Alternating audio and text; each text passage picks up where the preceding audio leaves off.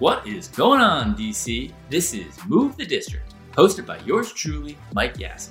For those of you who don't know me, I'm a physical therapist, and this podcast is dedicated to highlighting members of the Washington, D.C. health and fitness community and giving you the correct information with no BS to help you live a life that's active, healthy, and fulfilled.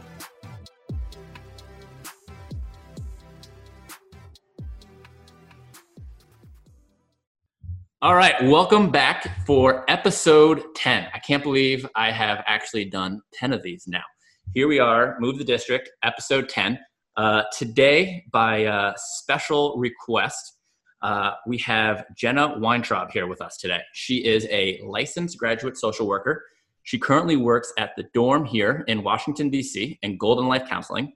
She specializes in anxiety, depression, and substance use disorders. Jenna, thanks for coming on. Thanks for having me. Excited to be here. Yeah, I think this is probably a long time coming, at least on my side, just because when I started this podcast, I definitely had more of a fitness slant towards this show, but I also wanted to make it more holistic, where we're talking about more than just the physical aspect of it, talking more on the mental and emotional side of things. So I think I put it out there on Instagram, what do people want to see? And I forget who it was. Someone said something about, dealing with the mental stresses of COVID, and then you hit me up, and I was just like, boom, this is the perfect situation. Yeah. I mean, I think it's taken a toll on us all, and it's something that we're all going through as a collective experience, and that's not something that we are all used to. And then how all of that stress, the anxiety that we're all feeling affects us physically. Our body and mind are so connected in ways that we're not always conscious of or paying attention to. Yeah, I mean, I think it's one of those things where people who have never really thought about things like anxiety, depression, have ever really thought about anything like this, and now all of a sudden they're facing these feelings that they've never experienced before. Yeah, and I mean, my hope in that is that then we can have more compassion towards everyone who deals with mental health issues. It's really hard. If I haven't experienced something, then I don't really know what it's like. And maybe I'm more judgmental of that person. So it's really okay, now I've experienced it. How can I be compassionate towards this? And then if I already had existing anxiety, depression, panic attacks, things like that, how COVID's then impacting me too. So it's there's a wide spectrum of what's going on right now. Yeah, no, absolutely. I think people, with pre-existing conditions already, I mean, I know they're just obviously they've probably taken things to the next level. People who have never, had to deal with these issues before are now confronting these feelings for the first time. And it just goes back to that whole, let's just watch out for each other. I think, right now, we talk about wearing masks, and, we're not wearing masks for ourselves. We're wearing masks for the people around us. Let's take that to the next level and focus on hey, how are the people that are around me, not just in our quarantine pod, but the ones that are, maybe a couple states away that we don't get to talk to very often. How are they handling things? Right. And that's where I tried to frame it a lot of, we can, at a time like this, we're thinking a lot about what am I losing? Maybe I can't see family often. Maybe I can't see friends. I feel like I'm losing certain freedoms that I've had or lifestyles, but reframing it as what am I gaining? I think for a lot of people, they've talked more on the phone or on Zoom with people that they hadn't before.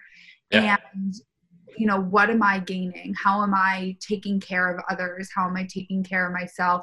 Because if we just focus on all the things we're losing, and that's not to say we're not losing those things, right?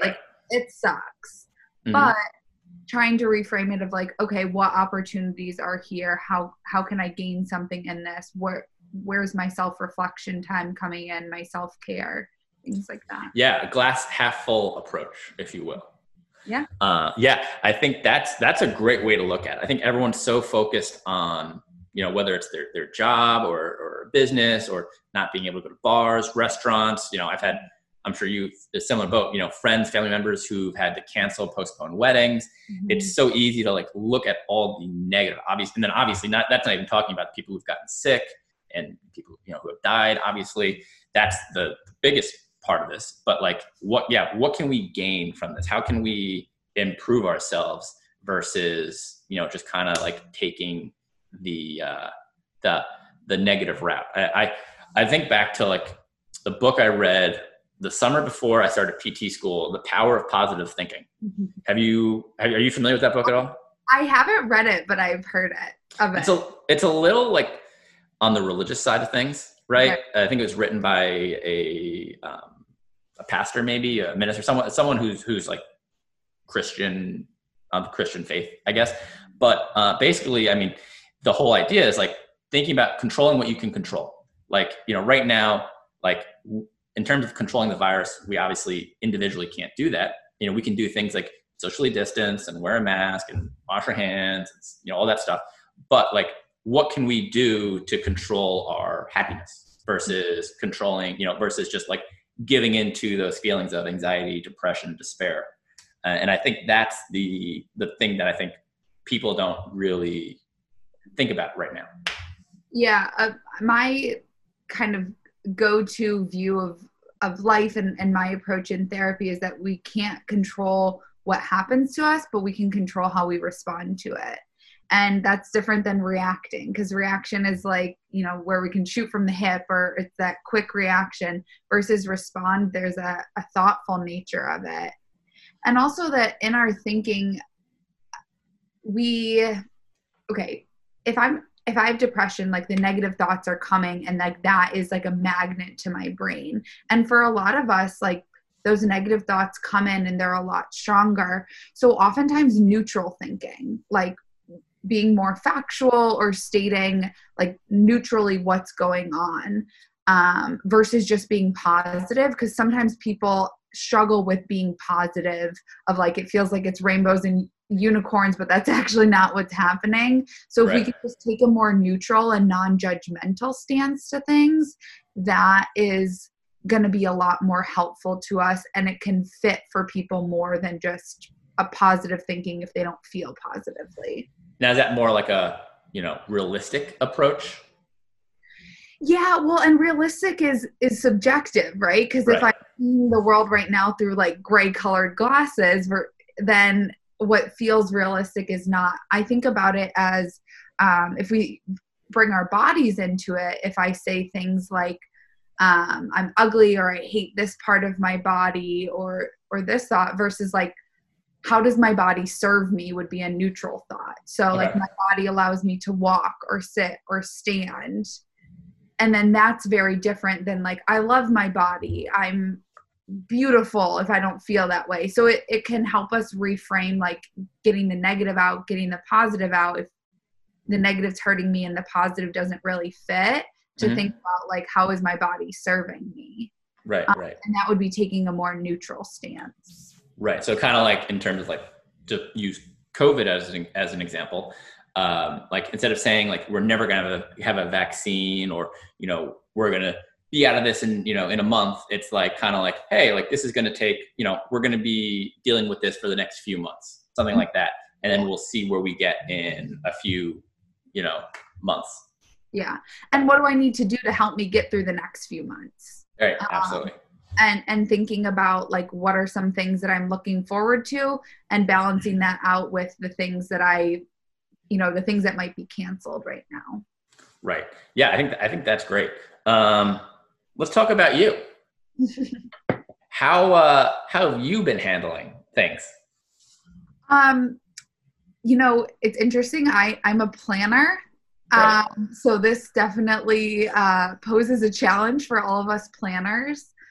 I think that one thing that the approach that I've tried to take is like, there are good days and there are bad days, and that's true pre-COVID, and that's true during COVID, and that'll be true after COVID. So really kind of paying attention to where I'm at, and like, what do I need on my good days? What do I need on my bad days? Yes, therapists still have bad days. Yes, same for physical therapists. Yeah. So I think that's been how I've been trying to approach it. I think we've all We all struggle in different ways, right? Yeah. Like, I don't have family in this area, so that poses a different challenge. However, I also have close friends here. And so, I think just kind of finding those balance, but being really compassionate with ourselves that we're doing the best we can, but it's hard. Right. Yeah. I mean, I think that was definitely something I noticed early on in this lockdown. Like for myself was like, you'd go through like a week and be okay. And then like, you'd have one day where you're just like, shit, man, like what the hell? And you're just like, whether you're pissed or angry or sad or, whatever it might be, you're just like, you're in a funk and you're like, holy shit. Like I can't believe we're here right now. And I can't believe this is happening. What do you think is the best way to combat those like large, like swings in emotion? Something that really sticks out to me. So when this first started, I had a phone call with my dad, who's a doctor, and I was like, no one taught me like how to do this. And he was like, no one taught any of us how to do this. Like no one taught doctors how to do this in med school. So I think that kind of approach is like helping us, like when I have those swings, like this is really uncharted territory. And what's my toolbox of things that I need? Like, what are the things that help me when I'm feeling down? And what are the things that I need to do to take care of myself? I think that emotions are emotions. And the more that we deny our emotions, actually, the more intense they get.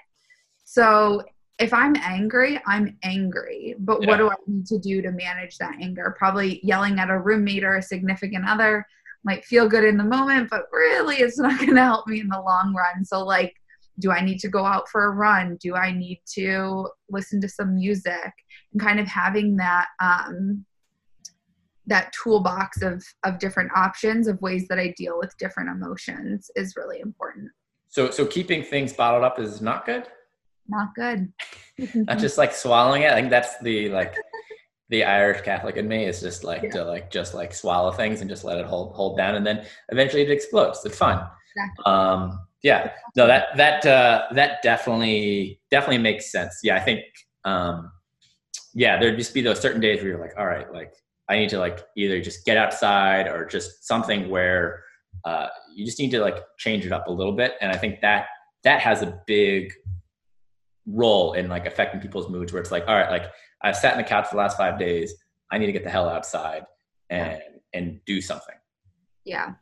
Something, and there are a lot of like kind of quick tips that I've been recommending. So one thing would be like, with working from home, your workday can bleed into your like nighttime hangout time. Yeah. And so making sure, trying to have a space where you're working that's different than where you relax. So do you have a desk? Do not work from bed. It's the worst thing to do for your sleep. Probably not, your work's not going to be as effective either. But if you used to commute to work, like go out for a walk in the morning and go out for a walk at the end of the day. And it can sandwich your day. So it's like, okay, when I go for my walk, or if I start cooking dinner, then I know like I need to close my work computer, because that's a really common thing that it's been bleeding into the whole night, or I check work email earlier. So trying to keep a semblance of a workday routine, especially if you're a routine oriented person, and then finding those things to look forward to. It's going to look different than, oh, I'm traveling this weekend or I'm going to this wedding, but maybe it's a new recipe that I'm cooking, or a walk that I'm going to go on with a friend wearing masks. There you go. Or something like that, where we can still have those things to look forward to, acknowledging that they might look different than how they did pre-COVID. Yeah. I mean, I think that's probably the biggest complaint I've heard, from people that I've worked with, is the amount of work they're doing now. Where, maybe they had a 9 to 5, 9 to 6 job before. That 9 to 5 job has now turned into a 7 to 7 job. And they're fine, or even later, where it's like, oh, I got an email at 10 o'clock at night. Well, I'm still sitting on my couch like I was 5 hours ago. Might as well just fire one off real quick in response. And I think people have that hard time like shutting things down, drawing that line, whether it's, hiding your phone at a certain hour, or just totally, unplugging, whatever it might be. I think that's like one of the biggest things, because I mean, like that work anxiety, I know for myself, like that work anxiety can carry on, you know, it follows you home from the office. But then when when your office turns into your house, then it just grows even more. Yeah.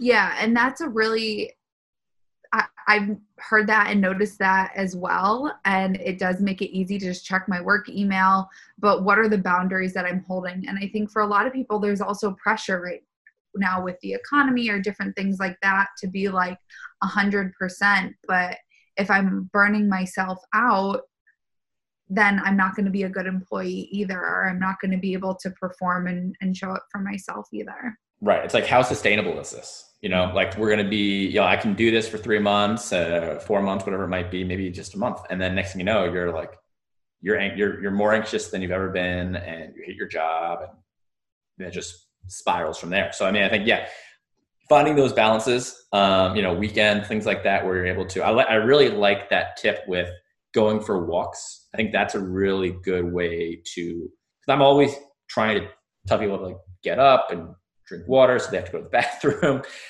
things like that, so that they are breaking up the day a little bit. But I like the whole idea of like separating, like kind of like a simulated commute almost, where like you feel like you're kind of commuting, where you just walk down the street and walk back, whatever it might be. And that kind of like separates your like work from home life. And then also obviously like the office, the home office versus like sitting on your couch and doing work. I think that obviously plays a big role too.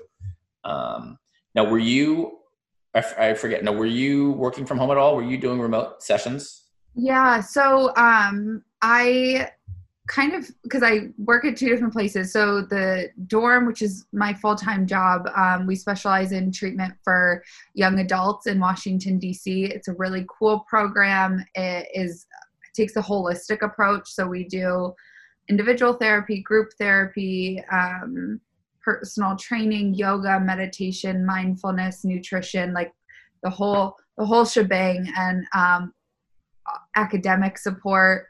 So it's a really cool program. We did make the decision that was like, I think when everything shut down, we went virtual, and we were virtual fully for maybe like 6 to 8 weeks, a little bit longer. Then we went back in person for only one-on-one sessions, no group sessions. And then about the middle of June, we went back. We still have the option for virtual. We've actually been running hybrid groups, which has been really interesting.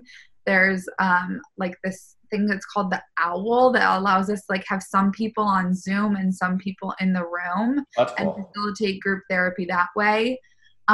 We're social distancing, so all sessions are 6 feet apart with masks on, temperature checks.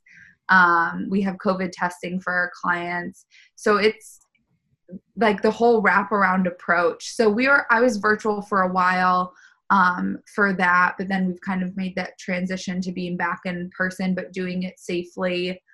And then for at Golden Life, we are still virtual. And so that's, for that I offer like, I carry a caseload and see people weekly. And so that's a bit, we're still virtual for that one. How has your job changed with this now? What has changed? Obviously, I mean, there's social distancing, all that stuff, but outside of that, how has it changed? You know, I think that the social distancing for me, we've had conversations about like, how is therapy with masks on? And actually I find like the 6 feet apart to be that, like, I feel that more than I do with masks on. Maybe I'm just desensitized to the mask at this point. Right. I think for a while it felt like COVID was like consuming all of parts of our lives. And I think now for a lot of us, we've been, now we're kind of like starting to get back to normal things coming in. So it's this really weird time where like life feels on pause, but it's not.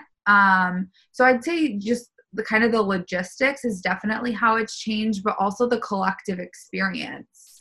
In my career, I haven't lived through something where like me and all of our clients are going through the same thing. So that's been a really interesting experience. It's been a learning experience for me as a therapist. Yeah.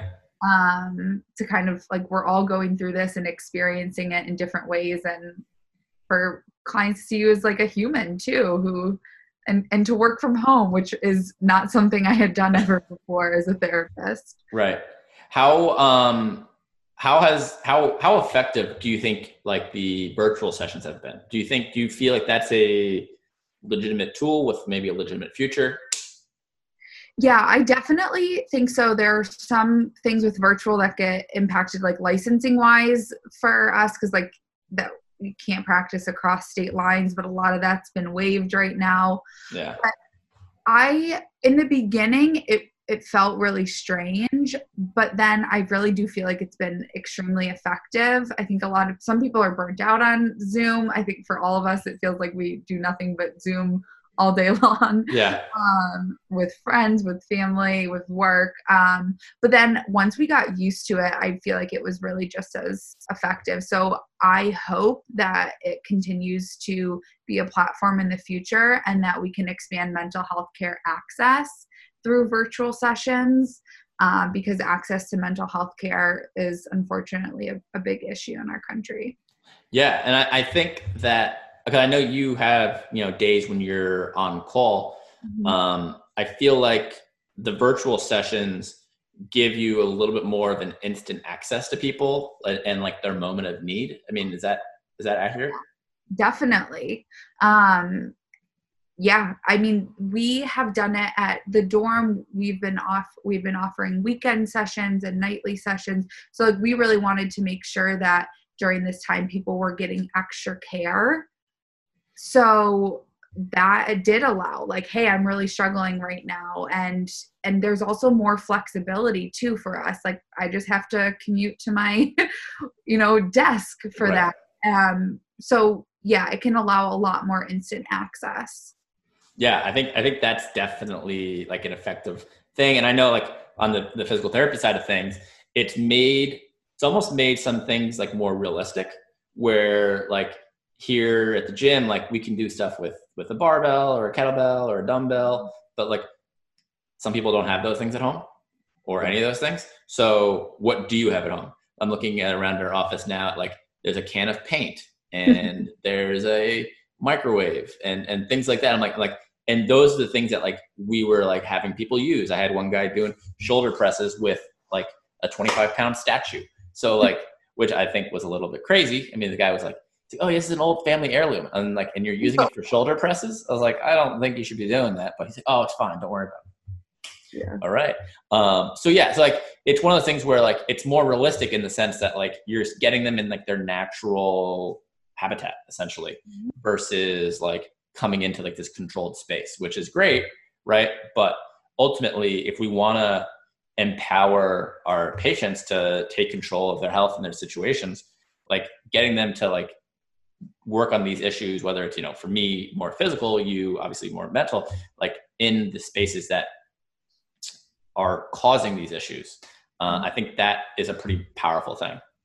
Yeah, definitely. And it also shows us that, I mean, there's a sense of, one thing that I think is hard is that there's a sense of security in a therapeutic space. And there's also like the environment cue. So I know when I walk into that office, my brain knows I'm going to the therapist. And when I walk out, my brain knows, okay, session over. It's kind of this weird like mask on, mask off situation that we ask clients to do. That's way harder than we think it is. Like, oftentimes it's like, well, just go to therapy. And it's like, it's actually really hard to go into a therapy session and then walk out and maybe I have to go back to school or back to work. That's really hard to do.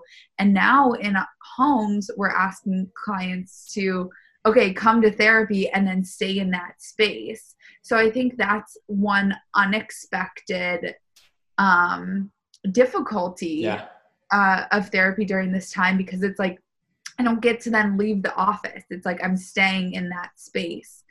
So that's a place where like going for a walk can be really helpful.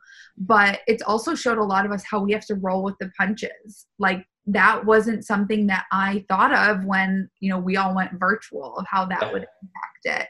So it's really taught us like, okay, what are the things that are problems that are coming up and how can we, address those on the fly, which is a skill that we have to do in life too. It's just like a really condensed version of what we're experiencing right now. Yeah. And I mean, and also taking into consideration that like some of those home situations are unhealthy also, right? I mean, whether it's parents, significant others, whoever, whatever, by yourself, I mean, all those things. I mean, that, cause it's one of the things where you're getting out of that you're getting out of the safe space of the therapist office versus like being in the space, whether you're being enabled or abused or whatever it might be. Like that's, I guess another challenge too, where it's like, might not necessarily get the full story. Yeah. And that's been talked about across the country. They've talked about domestic violence, like hotline increases and things like that.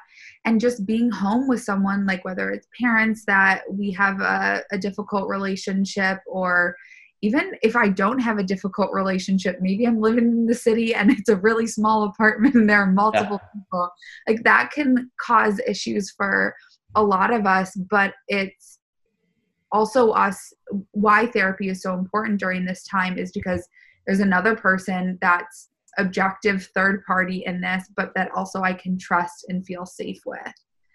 So those relationships I believe are more important than ever. Yeah, I think that makes sense. What's your take on I'm seeing all these new like virtual therapy apps where like it's more like messaging, right? Like I know Michael Phelps, he's been like the face of one. I can't think of the name off the top of my head. Talkspace, I think Yeah. Yeah. Move the District is sponsored by Big League Performance and Rehab. At Big League Performance and Rehab, we help active adults stay that way, pain-free and active during the sports and activities that they love for life.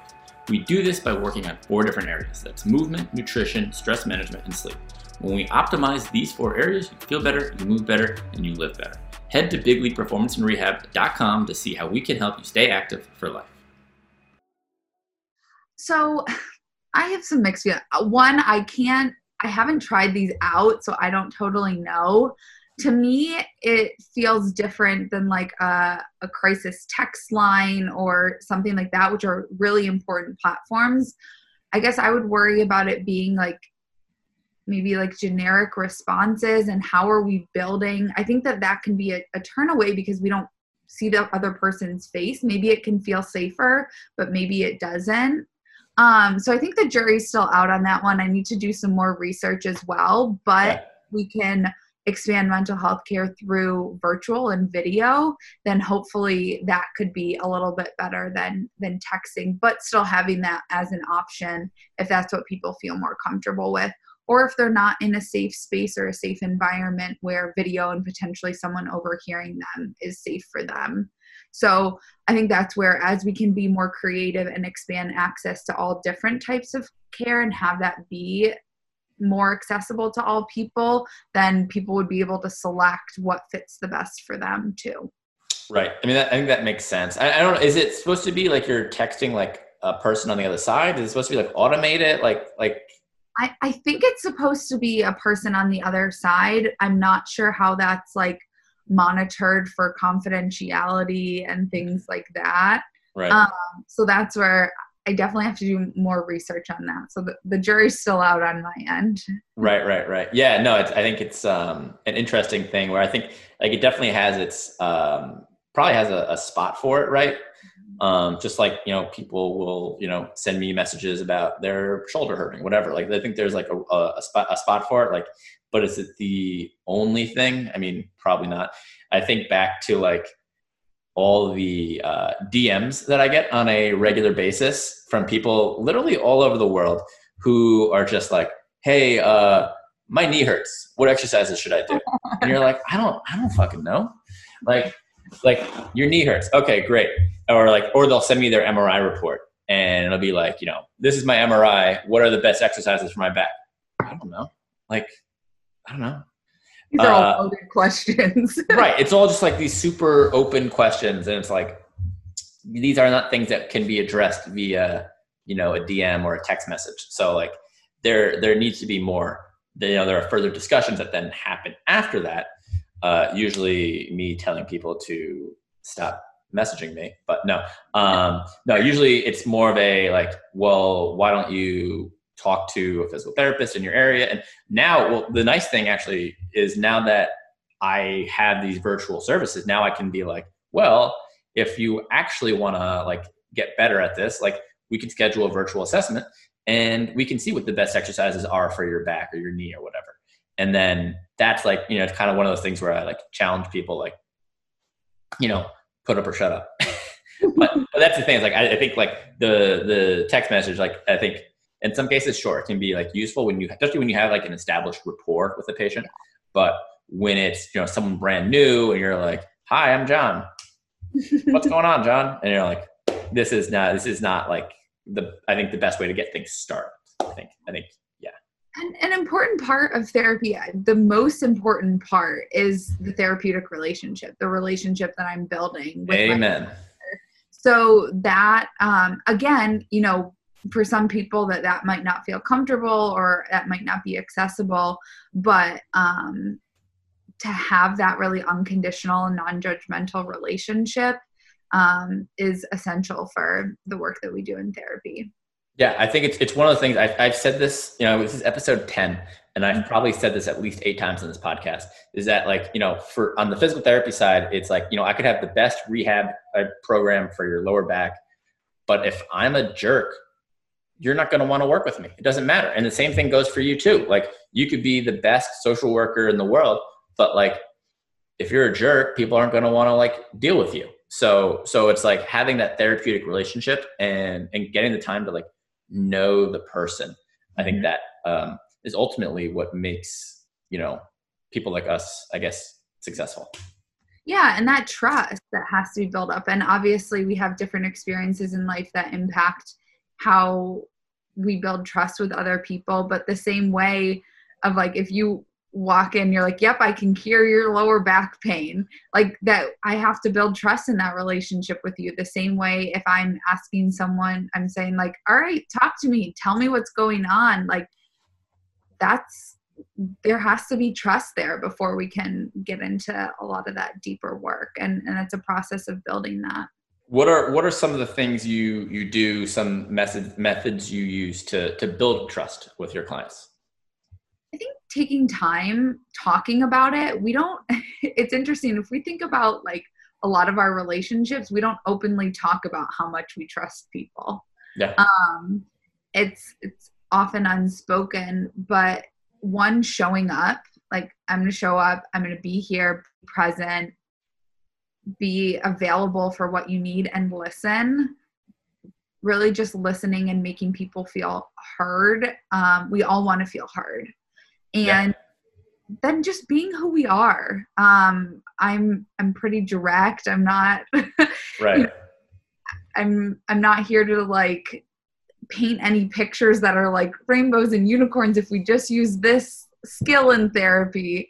So I think it's a lot of that, just bringing yourself into the room, being genuine, being authentic. People read when you're authentic.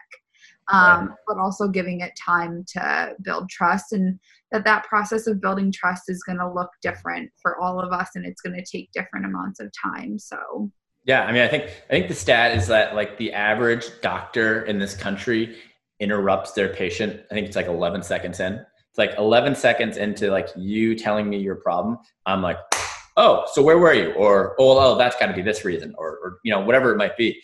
Like 11 seconds into you telling me your problem, I am already talking. Like and I think that's where a lot of just, not even just like in our field, just the whole healthcare field, like a lot of like that mistrust comes from, is like, we're so quick to jump in, so quick to fix things.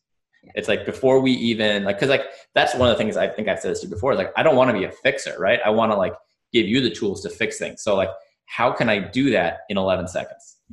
So unless I truly understand what it is you're going through, I'm sure you've worked with people who you weren't the first person they've worked with, right? So like, someone who's on their 4th or 5th or 6th, provider who's dealt with depression for a decade, or someone who's had lower back pain, in my case, for a decade, then like to get a chance to tell their story, right? That's where that therapeutic trust gets built. Yeah. And everyone's the expert of their own experience. I don't know what it's like to live in another person's body, and I come in with my own experiences and, you know, the way that I see things based on my life experience. I don't know what another person's experience is. So I think that that's the most important. Everyone's the expert of their own experience, and that it's their choice of how much they want to tell me, but how can I, you know, work with someone to build trust so that we can go deeper into those things. But yeah, if I'm on my fourth, fifth provider, that trust is going to look a lot different too. Yeah. And so it's a process, but I think just being authentic and listening is the most important thing. Right. Yeah, I think that makes a lot of sense. Taking it back here now a little bit towards COVID, as we were talking about earlier, where does exercise fall in terms of an acceptable method of dealing with, you know, the stress and the anxiety that comes with?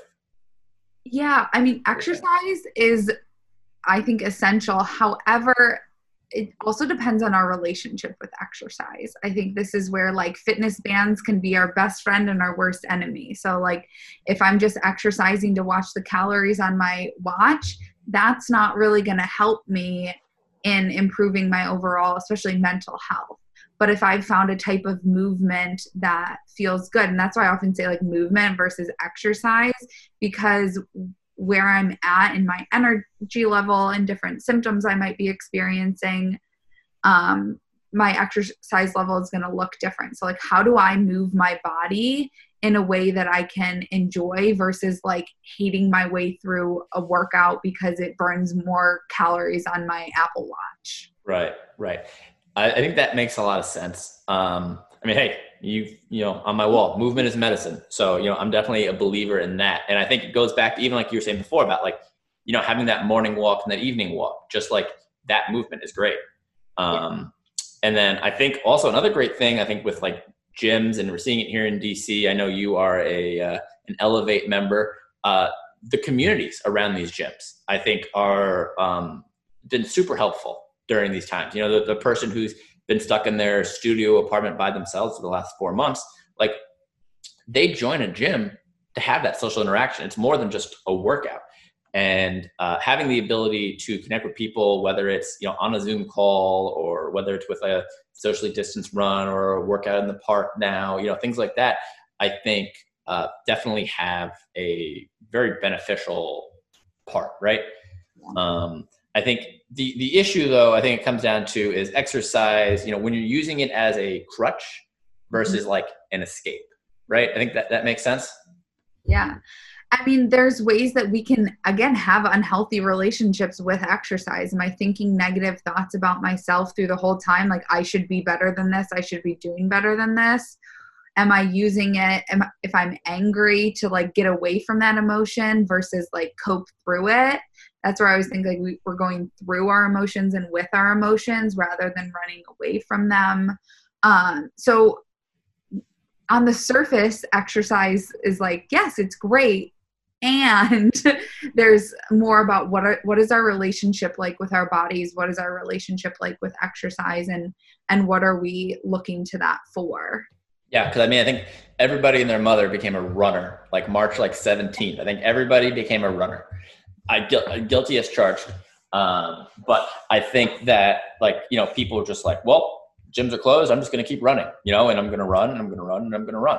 And like, you know, I otherwise I'm just going to sit on my couch and watch TV. And it's like, it is okay to sit on your couch and watch TV. It's that balance of like, some of us feel like we always have to be doing more, like it's never enough. I think of, you know, when you're talking about people who are working the 7 to 7, or I have to be working out every single day, or I feel guilty if I sit on my couch. We're famous for living in extremes. It's very all or nothing in black or white. And so how do I sit on my couch and run? Right. And how do I not get into the all or nothing part of it? What are some helpful like thoughts for people to like realize that maybe they are using exercise as a crutch? I would think about, like, is exercise a part of my routine? When am I, and exercise can be helpful. So say I'm feeling angry and it feels like I can't bring my body down. Exercise can be a really helpful coping mechanism. Right. I would think about it more of, what are the thoughts that I'm having when I'm exercising about myself? Is that like the keep going, or is that the you should be doing better than this? And then also kind of recognizing our mood before and after. Right. I think that that's where routine is really important. Coming into it, not getting so stuck in a routine, but like maybe for me, I found out that exercise is better in the morning versus exercise at night. But I think it's a lot of just paying attention and just being curious about what we're seeking from exercise as well. Right. How about in regards to like body image? Yeah. This is a hard part, because I think that's where the exercising to lose weight is really dangerous messaging. Right. We all have different bodies and all of our bodies look different. And one thing that I think the fitness community has been doing over the last few years is it's not just a female coach who's like extremely thin, that how are our fitness coaches reflecting the different bodies of different Americans, and how are we making workout spaces feel inclusive for all people? It's a common thing where people don't want to go into workout classes because they worry about being judged by people, or I haven't worked out in a while and they're asking me to run, then, my judgments of myself and others. So there's a lot of work that can be done within the fitness community about how are we inclusive of all people and all bodies. And something that is really important too is like, how is my body serving me? What is my body allowing me to do? And really celebrating our strength versus what our weight is. Yeah. I think, one thing I had heard was there's a certain national chain out there that selects their coaches based on what the population of that gym is. So like if the average age, say it's, the average gym member is like, woman in their 40s, they're going to hire coaches that skew towards that, like other women in their 40s. Or if it's, maybe it's like something here in the city where like, your people are, mid-20s, you'll hire coaches who are, mid-20s. And this way it kind of like skews towards that population, so that you like don't necessarily, like you say, having that like image of like, that untouchable image of someone who's like, I'll never be as good as them, or like something that's like an unrealistic image where you're like, oh man, I could never do that. And like that it becomes that like self-deprecating like viewpoint. And I mean, I think, one of the things I learned, early on, in school was, the best way to lose weight is through your diet. Exercise is, secondary, so like, how are we, it's great that you're, doing, a workout class, 4 or 5 days a week, but like, don't look at that as your means to losing weight. There's much more that goes into it than doing that or gaining weight, both ends of the spectrum. We need to look at more than just, what you're doing for exercise. I go by an intuitive eating model where, because again, I think diet is somewhere where we go to the extremes, right? Like right. I'm setting a lot of food rules, or, and all of these foods are like no-go or unsafe foods versus, like feeling like I'm eating, like then I can go to binge eating. So intuitive eating really takes the model of like, if I want the carrot, I can have the carrot. If I want the piece of cake, I can have the piece of cake. What is moderation? What is balance? And then also listening to our hunger fullness cues.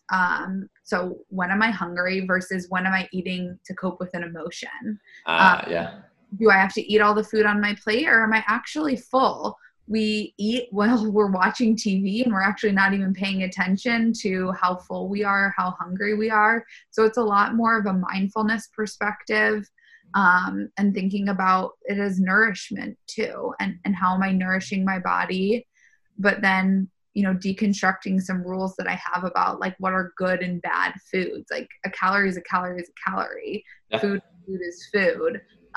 So it's a lot of more of listening to our body and what our body needs. And then of course, like consulting dietitians or therapists as needed too. Right. Now, what would you say to, I feel like there's so much pressure on us to use this time as a period of self-improvement, right?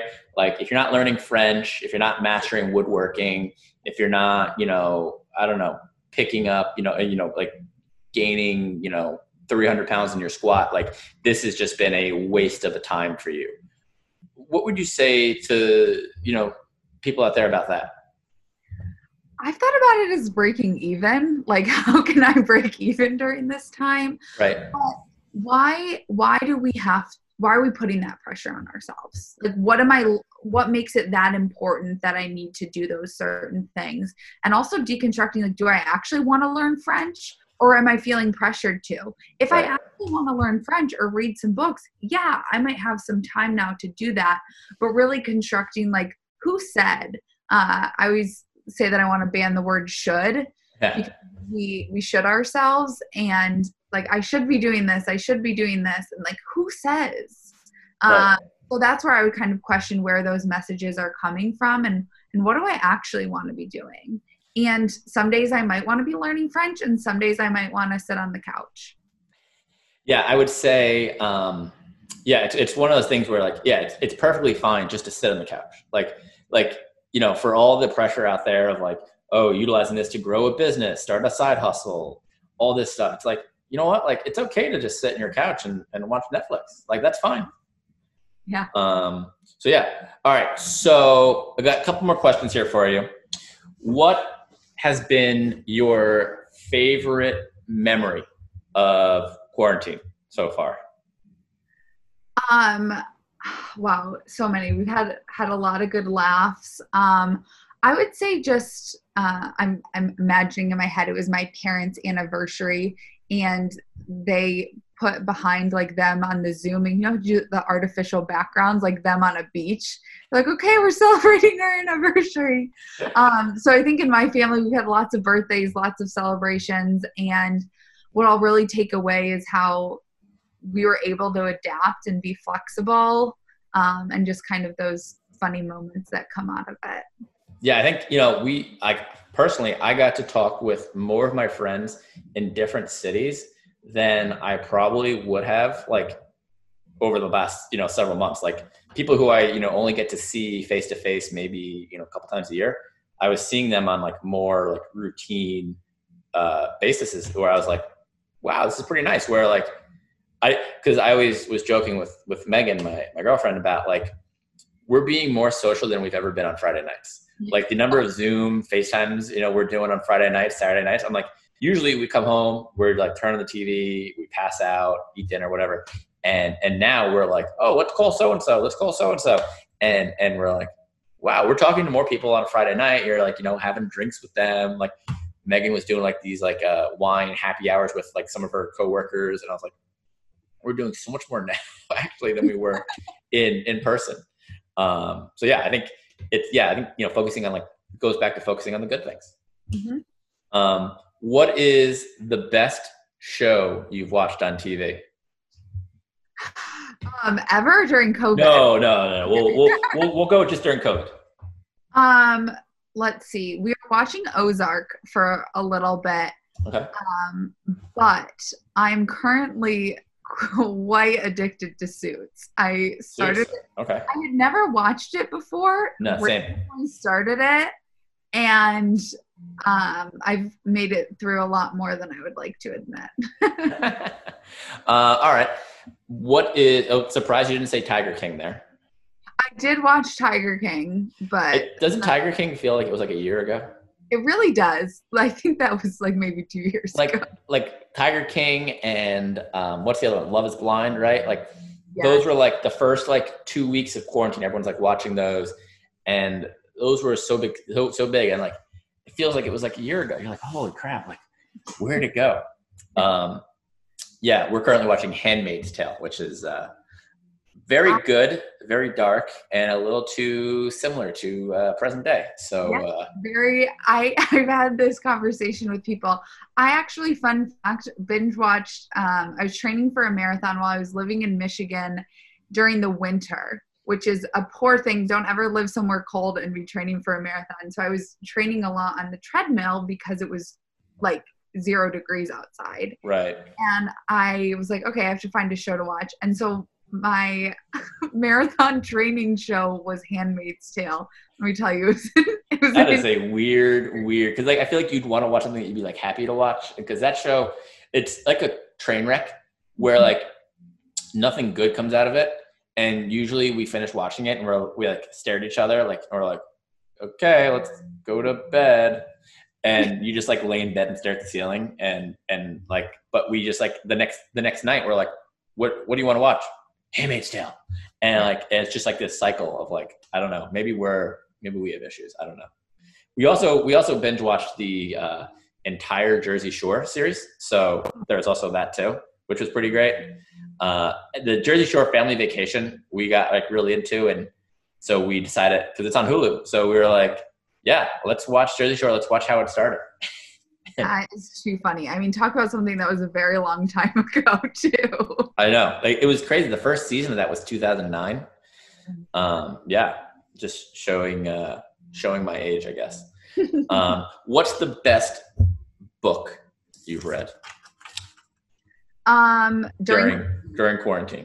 I read this book called The Tattooist of Auschwitz, which is actually a true story based on a man who was a prisoner in Auschwitz and was the tattooer.